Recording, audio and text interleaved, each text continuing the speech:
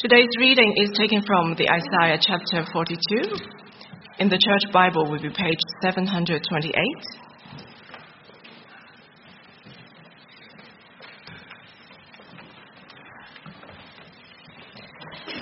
In this chapter of the book of Isaiah, the Lord will introduce and announce his chosen servant, the characteristics of this servant, his promise to this servant.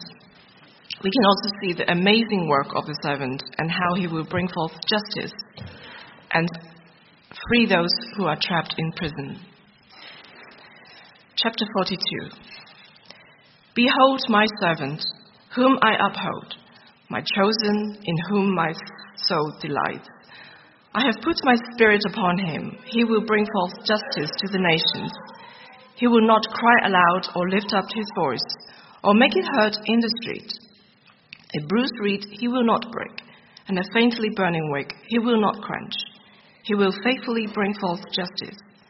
He will not grow faint or be discouraged, till he has established justice in the earth, and the coastlands wait for his law.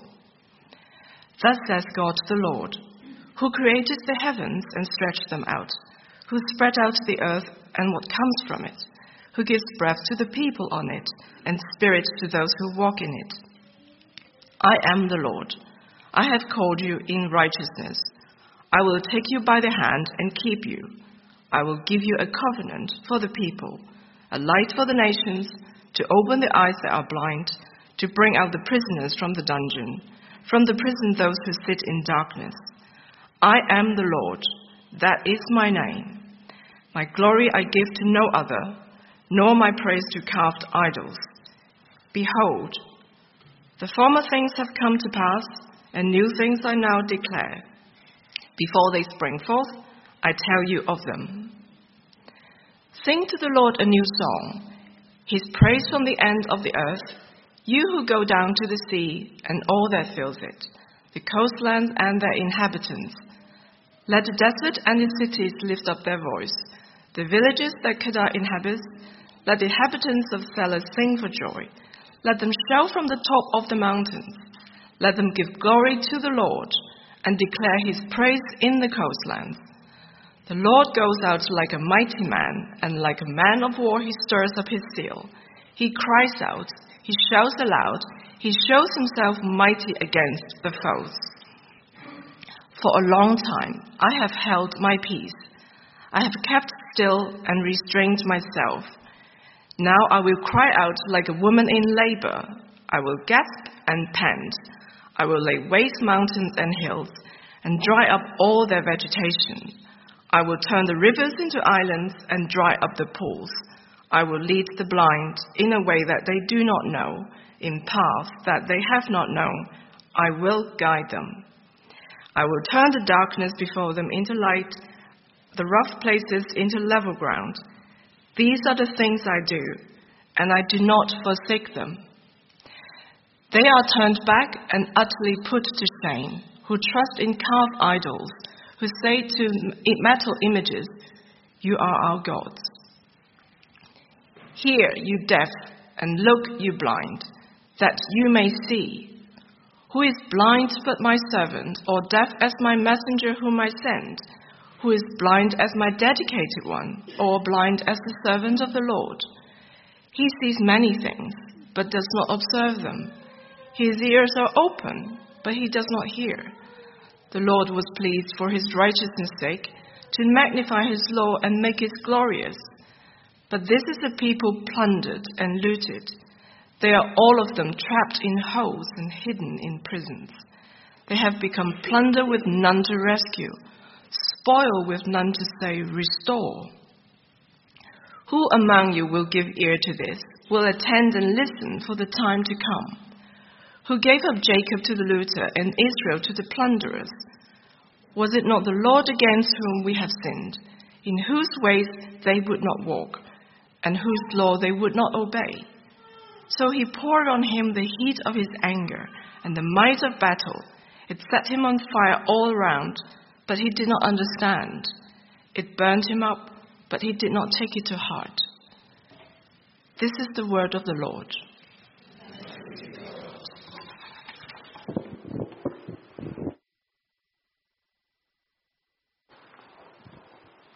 Candy, thanks for reading. Please do keep your Bibles open there. Isaiah 42 is what we're going to be working through together.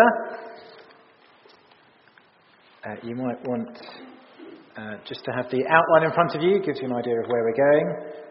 Do jot down any questions you got. I'd love to chat through afterwards. But let's begin in prayer.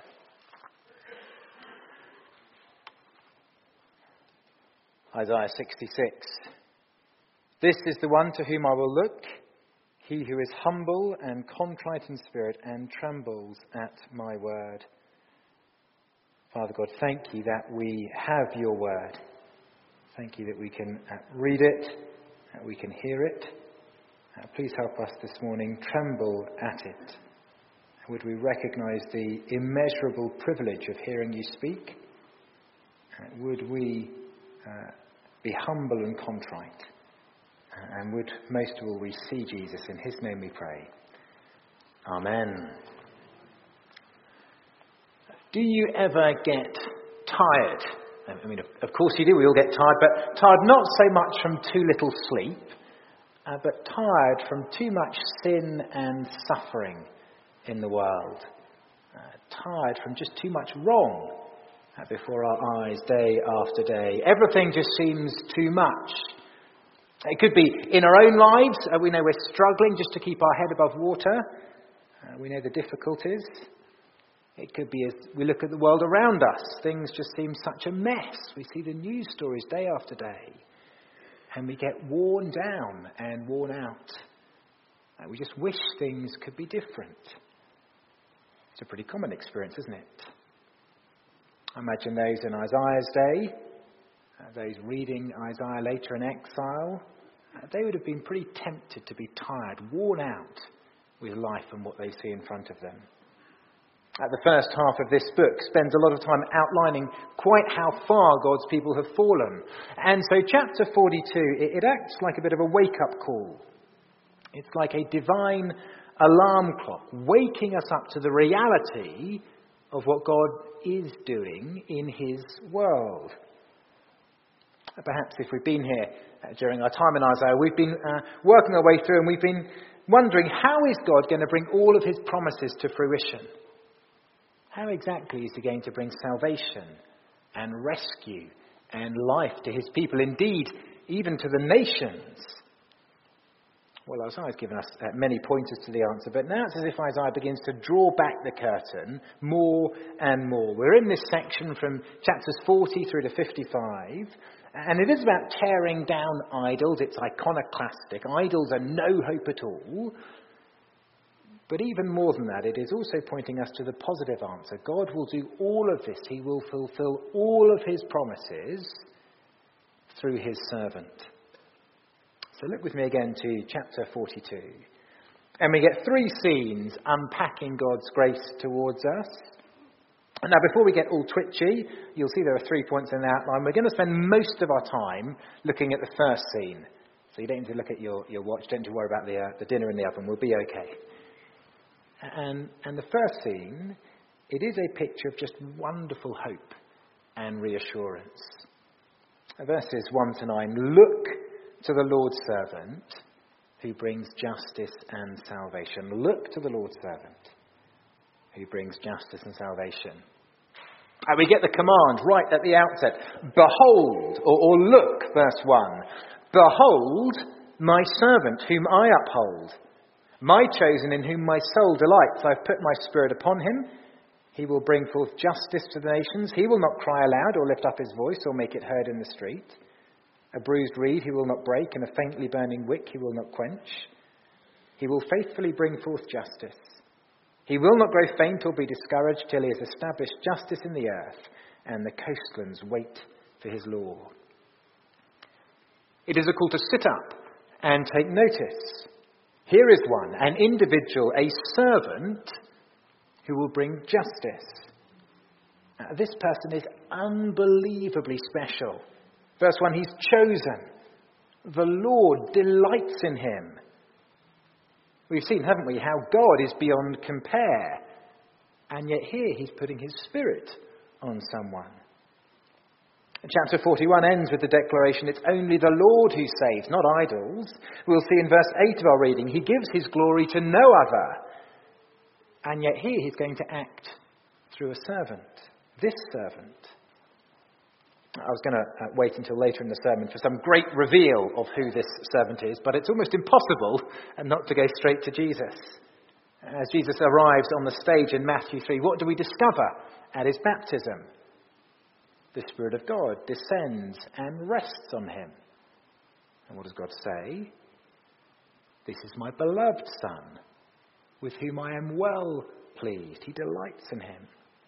Right from the outset of his ministry, Jesus is identified by God as this servant. But let's just stay in Isaiah a bit longer and just look at what this servant is going to do. He's going to bring justice, do you see that, to the nations. 3 times, in fact, we're told this servant will bring about justice. Now, when we hear that word, we might think of the royal courts of justice or someone getting justice, getting what they deserve. And that is included in the sense here. But justice in Isaiah, it's a much bigger idea. It basically means making everything right. Setting everything as it should be. That's justice. The same word is used in Exodus 26 verse 30, talking about God's plan for the tabernacle. It's like God's blueprint for how things should be. His blueprint he reveals from heaven. So justice here is God's good ways for his world to work. He alone knows what's best for us. He alone knows how to make us happy and fulfilled. And he's going to do it all through this chosen servant. It will include judgment on his enemies, but it's also reordering the world to be what it was always meant to be. Isaiah pictures a just world with human society as God means it to be, with no corrupting idolatries. And when we see slums and poverty and oppression and illiteracy and pollution and human misery in all its forms, do we realise where it stems from? These massive disorders prove we're arranging human life according to idolatrous ideals. That's why again and again we always end up in conflict, both personally and internationally. Injustice isn't solved by having a better form of government. Campaigning is commendable, but it's woefully insufficient. And the world is broken because we've rejected God and his good plan, his justice. Ray Ortland, an American pastor, puts it well. The mess we've made is so far advanced, so systemic, so overwhelming, it's beyond our powers of correction. In the whole sorry length of human history, we've failed to assemble even one human society as we ourselves would really like it to be. There are flashes of brilliance here and there, but they never last. Why? Our social constructs are fundamentally unjust. It is wrong when children are begging on the street. It is wrong when old people are shivering in the cold. It is wrong when people have only filthy water to drink and sickening food to eat. But the more we try to force our societies into a more human shape by our own schemes, the worse it gets. Because every human plan for salvation unwittingly asserts our own idolatrous self-idealization. The only true hope is in this servant. And the surprise in these opening verses is this servant won't look like much. He won't look particularly impressive. There's a certain strangeness to his ministry. Isaiah outlines the manner of this servant. Do you see verse 2? He's unassuming. He doesn't cry out or raise his voice. He's not leading a riot in the street. It's clear this servant can't be Cyrus. Back in chapter 41 we read he's going to trample rulers. No, this servant is humble. He's gentle. It could be verse 3 is saying he won't break or snuff out those who are weak and suffering. Certainly that's true. But it could be verse 3 is unpacking verse 2. It's more of a description about the way this servant will go about bringing forth justice. It's a kind of behind-the-scenes ministry. He's on stealth mode. He's a ninja servant. I remember reading a true story to one of our boys at bedtime about a man eating leopard in India. I can tell you the book later. And I remember one story. There's one house with just one room, and it had one window, a high-up window, with a vase filling almost the entirety of the window. But one night, this leopard gets in through that opening without even nudging the vase. Seems that's the kind of image in view here, except a much, much more positive view. The servant will glide by, largely unnoticed, and not even leaving a ripple. And it's underlined when we remember how Matthew quotes from Isaiah. In Matthew 12, we read of Jesus healing a man with a withered hand. But the Pharisees conspire and seek to destroy Jesus. And we read Jesus, aware of this, withdrew from there. And many followed him, and he healed them all and ordered them not to make him known. This was to fulfill what was spoken by the prophet Isaiah. Then Matthew quotes from Isaiah 42. And he says, a bruised reed he will not break, and a smouldering wick he will not quench, until he brings justice to victory. It hardly makes sense that Jesus didn't crush suffering people until he brought justice, and then he did. Now, it seems more likely Matthew and Isaiah are saying this servant operates behind the scenes until he achieves his decisive victory. See, Jesus didn't try and lead an army. He quietly, gently, humbly went about bringing justice. And also, verse 4, he's persistent. Even as he heads to Jerusalem and to his death on the cross, he never faints or gives in. He doesn't throw in the towel. And so he achieves justice supremely by dying on the cross in our place. And he establishes justice through his word. And you see that verse 4, even the coastlands, the far-off nations are pictured here waiting, just waiting for his law. Again, we mustn't miss the shock.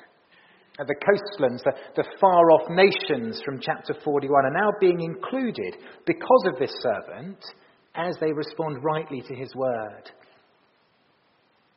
This servant is the one the Lord appoints to bring forth justice. But he goes about it in quite an unexpected, non-showy way. So there is an unexpectedness of his ministry, verses 1 to 4, but also a newness in his ministry, verses 5 to 9. And here it's like the servant is receiving his commission from the Lord.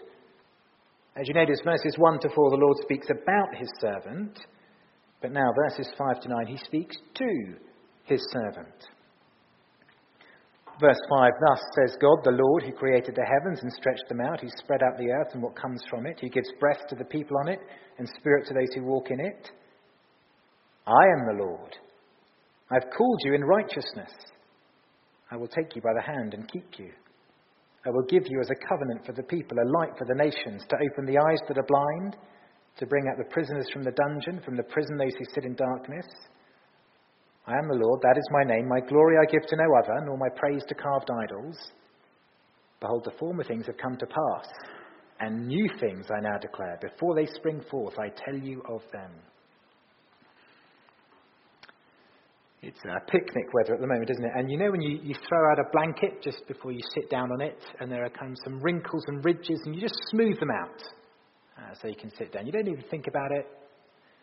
That is like God stretching out the heavens and the earth, says Isaiah. And what is this all-powerful God doing? He is acting through his servant to bring salvation. He gives his servant as a covenant, a binding promise. And he'll be a light to the nations. And the nations so blind in their sin and idolatry, so lost without God and opposed to him, they will have their eyes opened by this servant. They will be brought out of darkness. And verse 9, it's a new thing God will do. Again, it's no surprise, at least to us with the benefit of hindsight, that this servant is Jesus. You read the gospel accounts, what do we find? Again and again, he literally opens the eyes of the blind. And he does so to show the true purpose of his ministry, to open the eyes of the spiritually blind. On our own, we want nothing to do with God, and we can't figure things out for ourselves. It's like we're sitting in a pitch black room with no windows, no doors.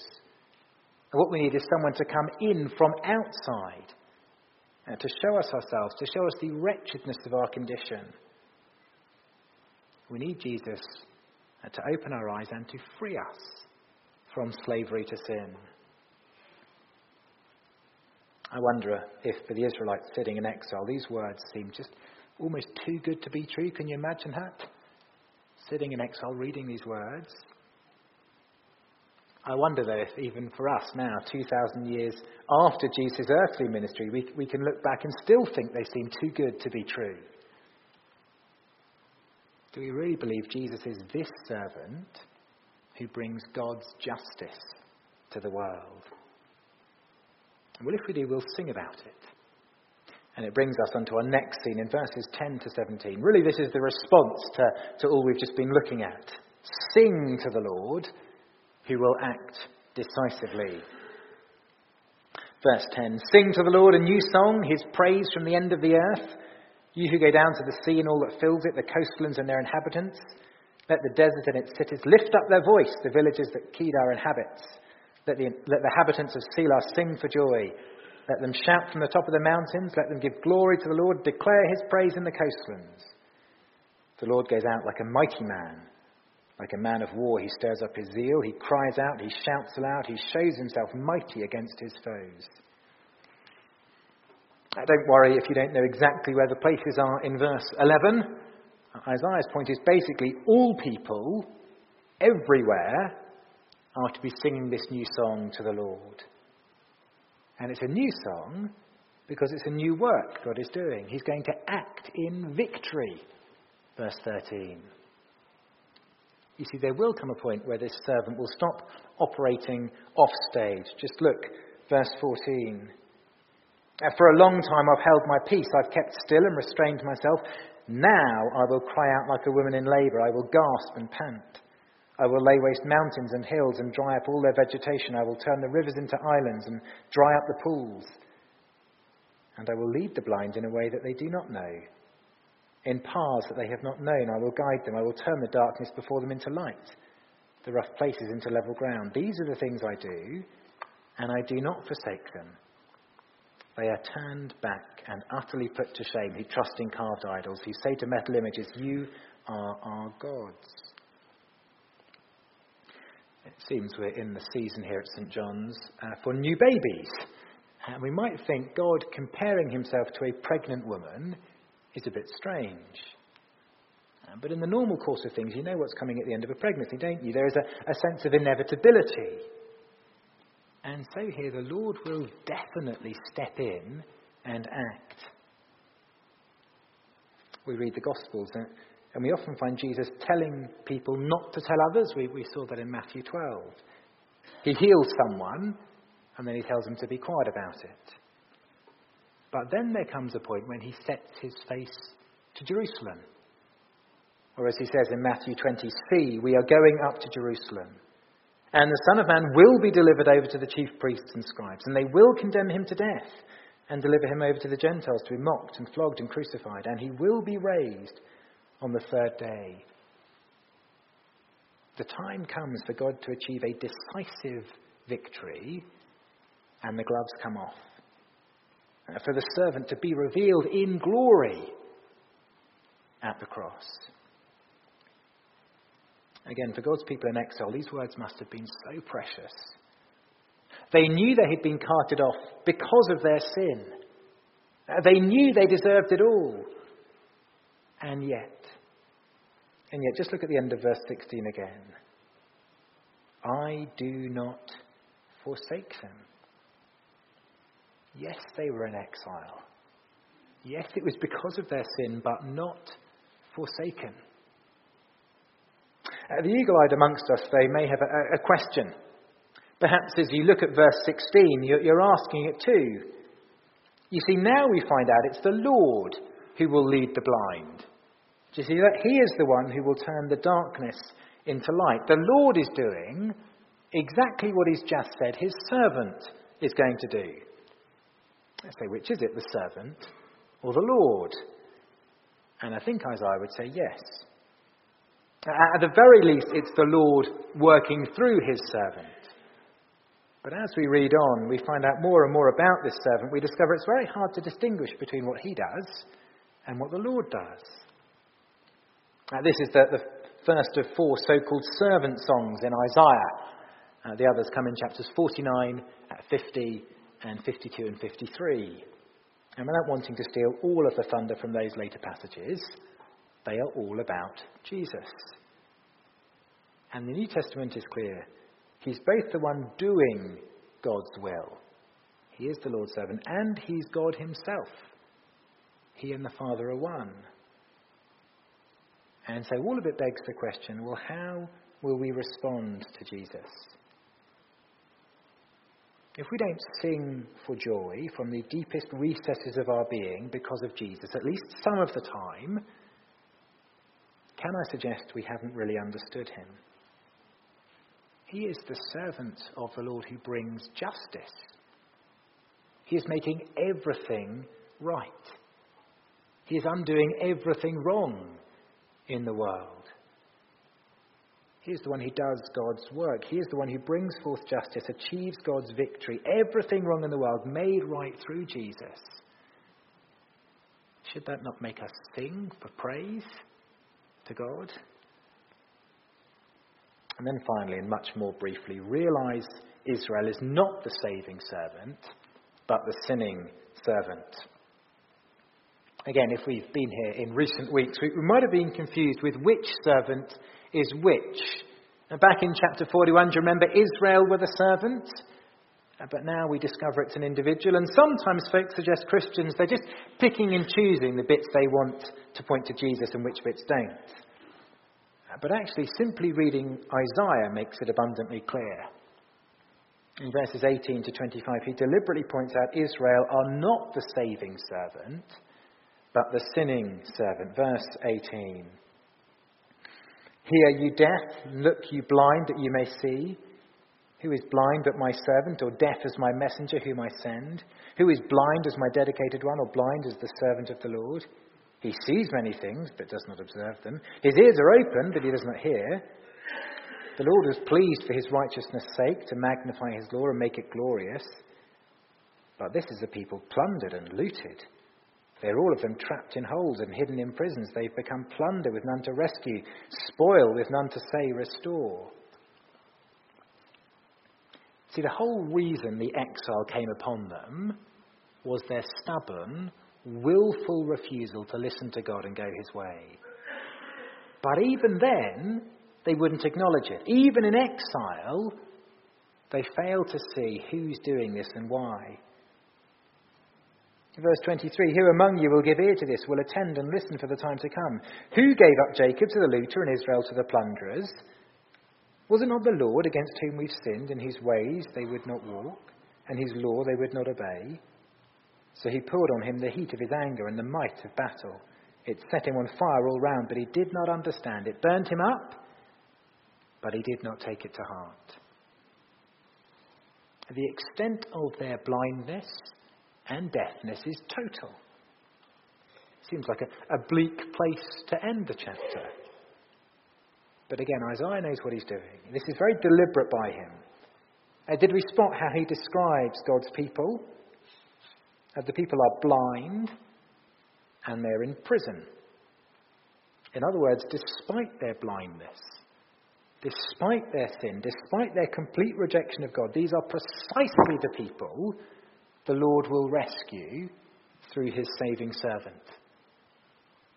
Even in chapter 42, we're beginning to see how the saving servant rescues the sinful servant by becoming the suffering servant. It is quite extraordinary. And we're left with no doubt we cannot save ourselves. Next week, Isaiah is going to talk about God's people being the Lord's witnesses. But we must be clear, we can only serve God once we've been served by Jesus, the Lord's servant, through his death. It could be you've been coming to St. John's for a while, or maybe you're just here for the first time and you think you're a Christian, but deep down you're not quite so sure. Have you looked to Jesus? And not just thinking about him or weighing up his claims or being familiar with the Bible, but really looked to him and seen him for who he really is. Beholding the Lord's servant is what we do when we become a Christian, and it's what we do every day of our life as a Christian.